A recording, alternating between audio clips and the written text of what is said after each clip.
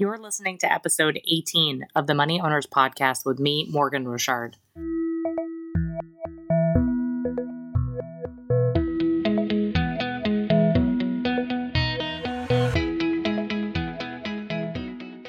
Money Owners is a podcast for people who want to be mentally and financially crushing it.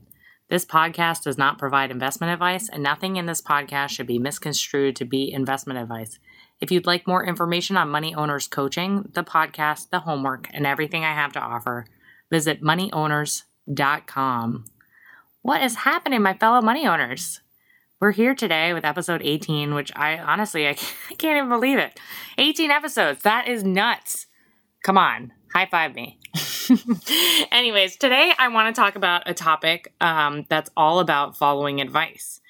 So I think I'm about almost 6 months into this podcast, and one of the biggest reasons why I'm doing this is because I want to help more than just my small group of clients that I have in my financial planning practice. I really wanted to take the time to sit down and bring together my thoughts on all of the things that I work on with clients and just share it with the world in a concise manner that is digestible and practical and something that you guys can do, and where you can at the very least, get yourself started doing.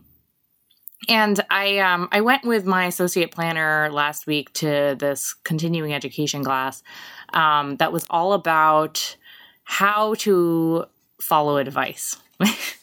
Which I know sounds like crazy. Oh, you're in like the business of giving advice and you don't know how to like give advice that people can follow. And it's this woman who is a PhD. Her name is Dr. Moira Summers. She wrote this book called Advice That Sticks. And of course, I love the title because it's like, a catchy pun. And I'm like corny like that. But that's besides the point. I actually haven't read her book yet. I have it on order and it'll hopefully come sometime soon. But the class itself was really interesting. It was about an hour and a half long, and she went into all of kind of the major mistakes that we make as advice givers and why it is that we can't seem to take advice in general, which I found to be really interesting because since I obviously am in the business of giving advice, it's really important that the advice that I give clients and that I give to you on this podcast is something that you're actually able to do and want to do and can listen to and stick to. And the number one thing she said, which I found to be really interesting, is that you have to have agreement. I know, it's like, of course. Duh. Why didn't I think of that sooner? Of course I have to have agreement.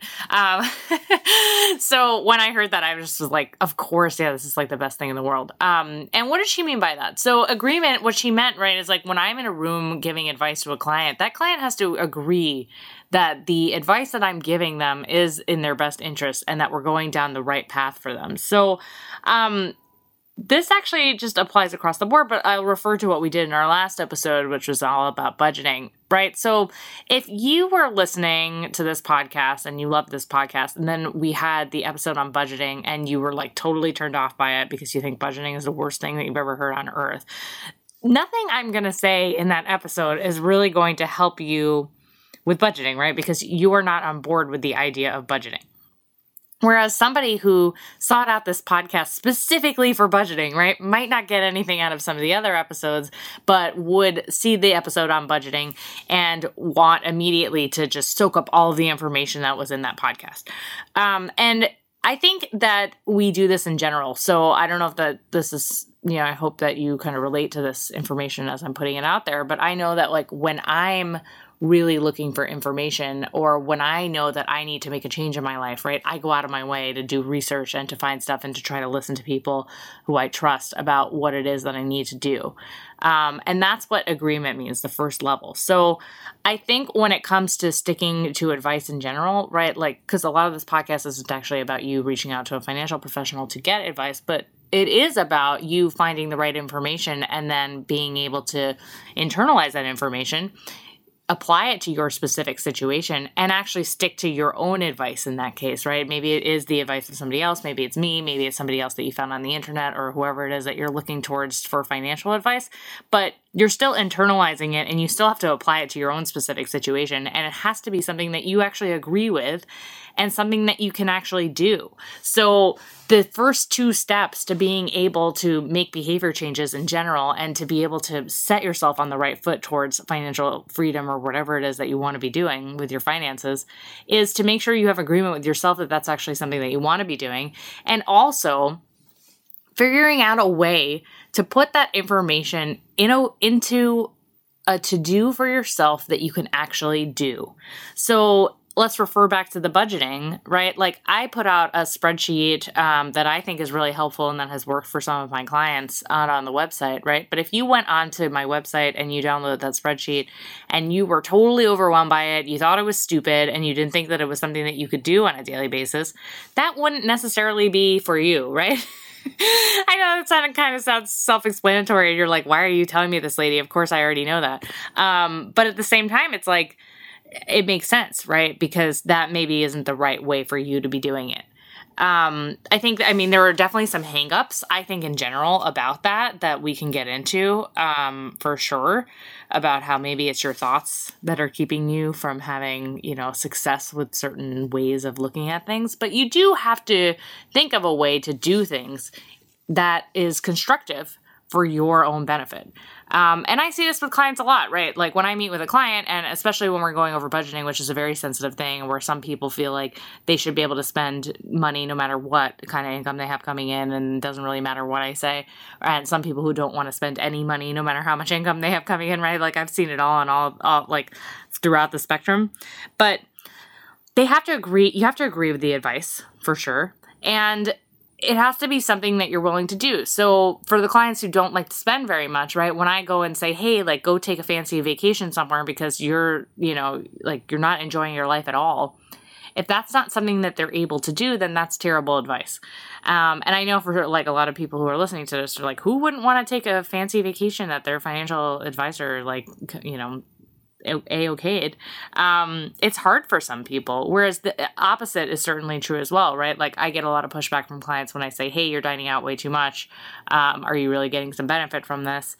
And the immediate response is I need to do this because it's convenient for me. So you can't tell somebody who dines out, every single day that they now have to start cooking all of their meals. That's not something that they're actually going to be able to do. That's not good advice. So when you're thinking about your own situation, whether or not you're able to follow your own advice or follow the advice of somebody else, you have to make sure that you take that advice and can condense it into something that you're actually able to do.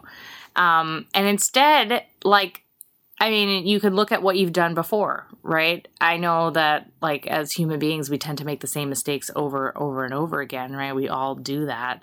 And that's, I think, part of the human condition in general. But maybe the reason why you're here and maybe the reason why you're listening to this is because you don't want to do that anymore. And maybe that's, the first step is accepting that, hey, I have made mistakes in the past and now it's time for me to change. Now it's time for me to agree with some sort of way to move forward and then act on it in a way that's actually conducive to my specific situation. And there's a number of other pressures that Dr. Summers went over, which I'd like to go over here. So the first one's financial. I know, financial, crazy, right? So we have money beliefs, and this is something that we've talked about, but we have these financial beliefs that are ingrained in our brain, and these are beliefs that we can certainly change, right? But it's hard to do that. And a lot of the time, why we can't stick to advice and why we're unable to follow advice in general is just based on those beliefs. Maybe the advice that we're getting is contradicting the belief that we have in our brain. And this kind of goes back to some of the other episodes where we've talked about changing those thoughts. It's sometimes really difficult to do, but it can be really worthwhile. So for instance, if you are one of these people who have a thought in your head of, let's say, life's short, so you got to live a little, right?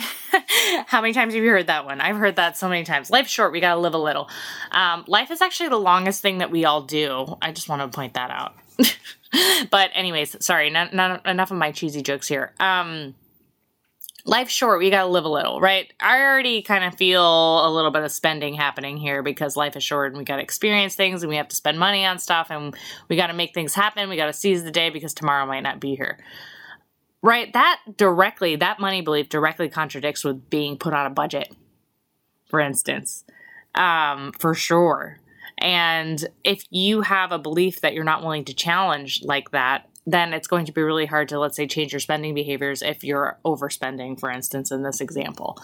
Another example of these things. So I hear investing type scripts all the time. I specifically hear the one about real estate, so I'll use that one as an example.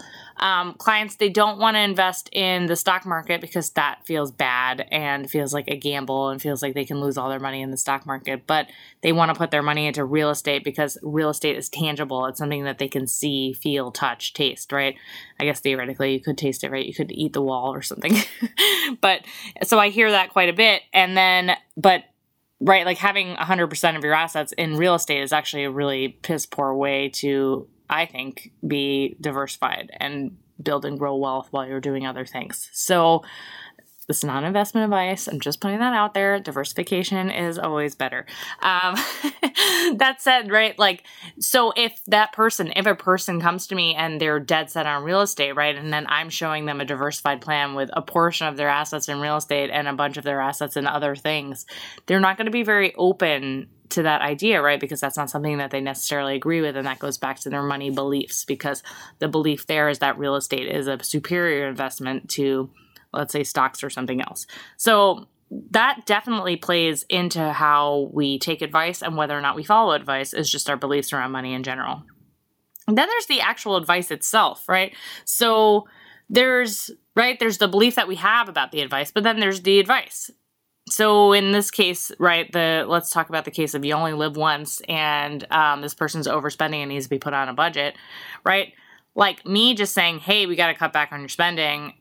Yeah, it's the right advice for sure, right? But maybe the way I deliver the advice or the way the person is hearing the advice isn't necessarily aiding them in the ability to follow this advice. So the actual advice itself has to be constructive, right? And it has to be given in a way that that person can hear based on all these other factors, one of them being money beliefs.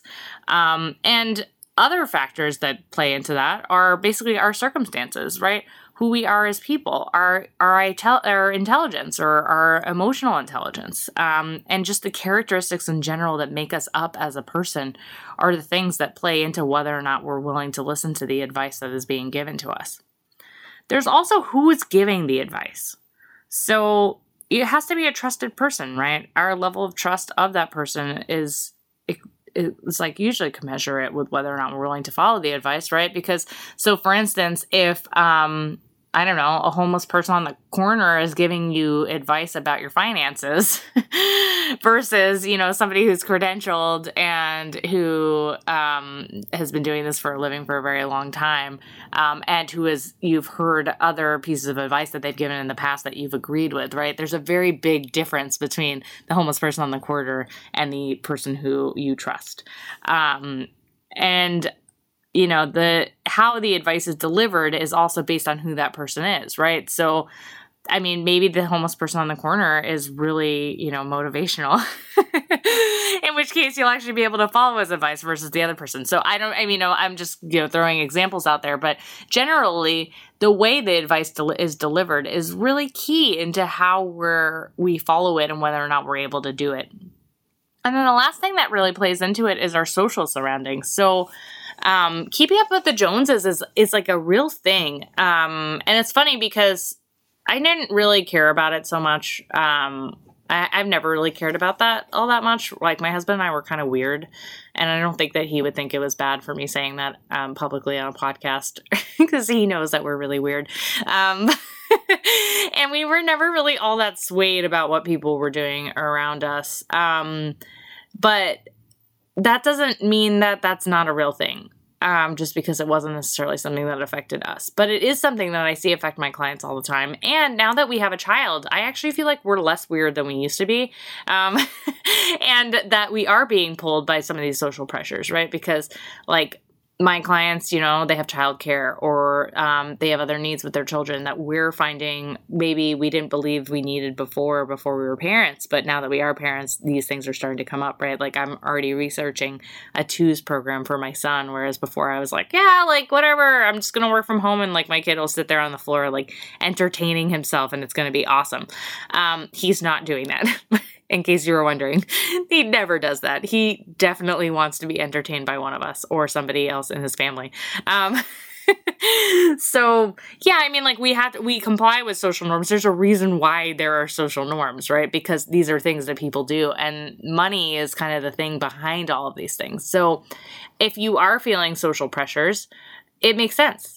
And one of these things that's kind of cool about social pressures is that it's often talked about as something that is negative, that, social pressures are bad because people end up overspending or they buy things that they don't need or they're trying to keep up with their neighbors. So they end up making investments that are poor because, the neighbor did one thing, so they felt like they had to do it too. I mean, you hear this all the time in these articles and other stupid things.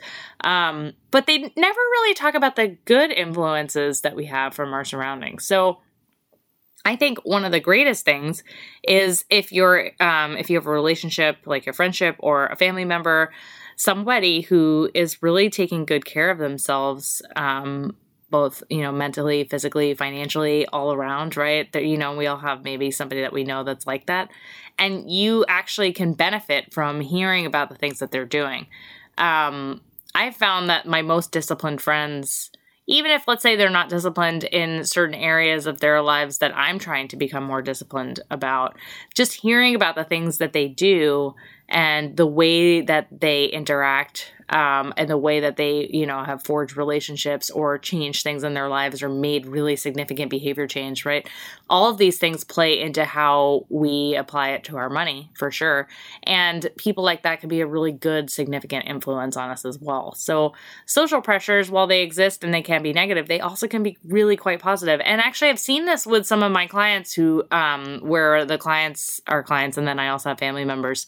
And they kind of feed off of each other. It's actually really amazing when one person starts to get really financially successful or financially healthy, another person in the family sees that financial success and they want to have it too. And they're much more willing to do the work as a result of it.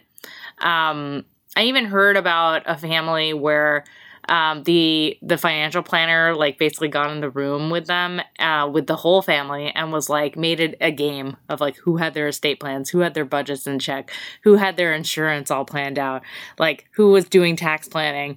And then like the weak link, in the family was like, oh man, everybody else in the family is like really doing good stuff here. And I'm like lagging behind. I want to do it too. I want to like be on that checklist. So, as far as that's concerned, social pressures actually can really do some more good than harm in some cases, and certainly harm as well, but for sure good. And I think that you should focus on the good in your own life and the people around you who are doing good things.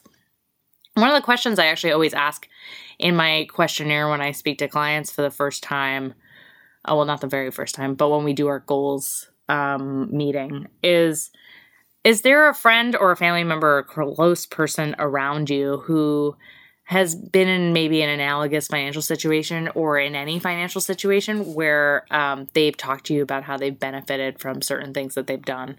And sometimes I get no's. I think his money's so taboo and nobody wants to talk about it even with their close family members. But sometimes I get yeses and I'm like, oh, okay, great. Like, tell me about it. What did that family member do? And the person tells, whatever it is that the family member did. I can think of off the top of my head, one of my clients was saying that, they had crushing student loan debt. And her sister had the same thing. And she said that her sister really just started tracking everything that they were spending, and putting as much towards the loans as possible. And they made sacrifices in areas that felt like they could make sacrifices, and they stopped doing that in other areas. They felt like certain things were really important to them. For instance, they wanted to keep date night in place, to keep their relationship going and everything else. So they left that in place, and they pretty much took out every other pleasure that they had to pay off the student loan debt. And she was really proud when she was talking about this with her sister, which I found to be really interesting. And I asked her about it. I was like, is this something that you feel like you can do? And she was like, absolutely not. Which I was like, oh, okay, yeah, that makes sense. She's like, that's why I'm hiring you. I like want you to figure out another way for me to get out from under the student loan debt so that I don't have to do that. And I was like, I hate to tell you this, but it's always like that. You have to make some sacrifices to get out of debt. But, yeah. Anyways, so I hope that when you're listening to this, you can start making some changes. I think like the number one reason why I've always wanted to do this and why I wanted to put my voice out there and why I wanted to talk to people about their financial lives and the things that they can do is to really make a difference.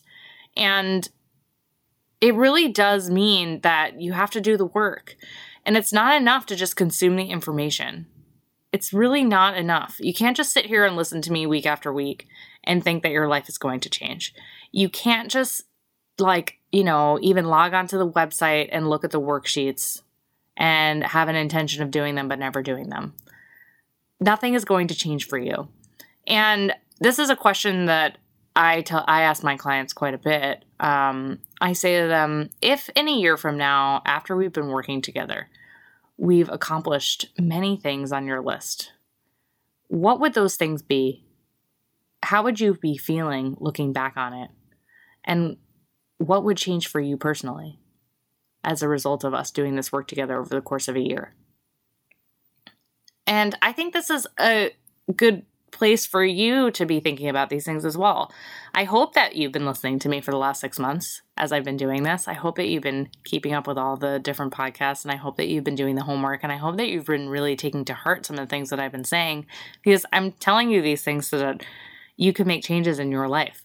But maybe the way that I'm giving you the advice isn't exactly how it will work for you. Maybe there's another way for you. Maybe you need to think a little bit more about some of the things that I'm saying to apply it directly to your situation and to make those things work for you. So I hope that you will take some time to think about who you want to be over the next year financially, how you can make that happen, and how you would feel looking back on that time in a year from now if you really did make all those changes. Because sometimes all we need is to think about what it'll feel like ahead of time to do the things that are really right for us in our financial situation. I hope you enjoyed this week's episode of Money Owners. I will be doing a Q&A episode in 2 episodes, so that's about a month from now.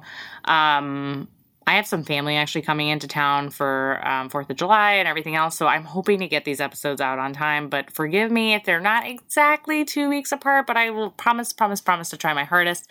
In the meantime, send in your Q&A. Send questions to me. You can find me moneyowners.com/askmorgan with an E, or you can find me on Twitter at Morgan with an E Rochard, or at money_owners. And if you like the podcast and you like everything I have to say, please write a 5-star review. I'd really, really appreciate it. And otherwise, I'll see y'all in 2 weeks. Thanks so much.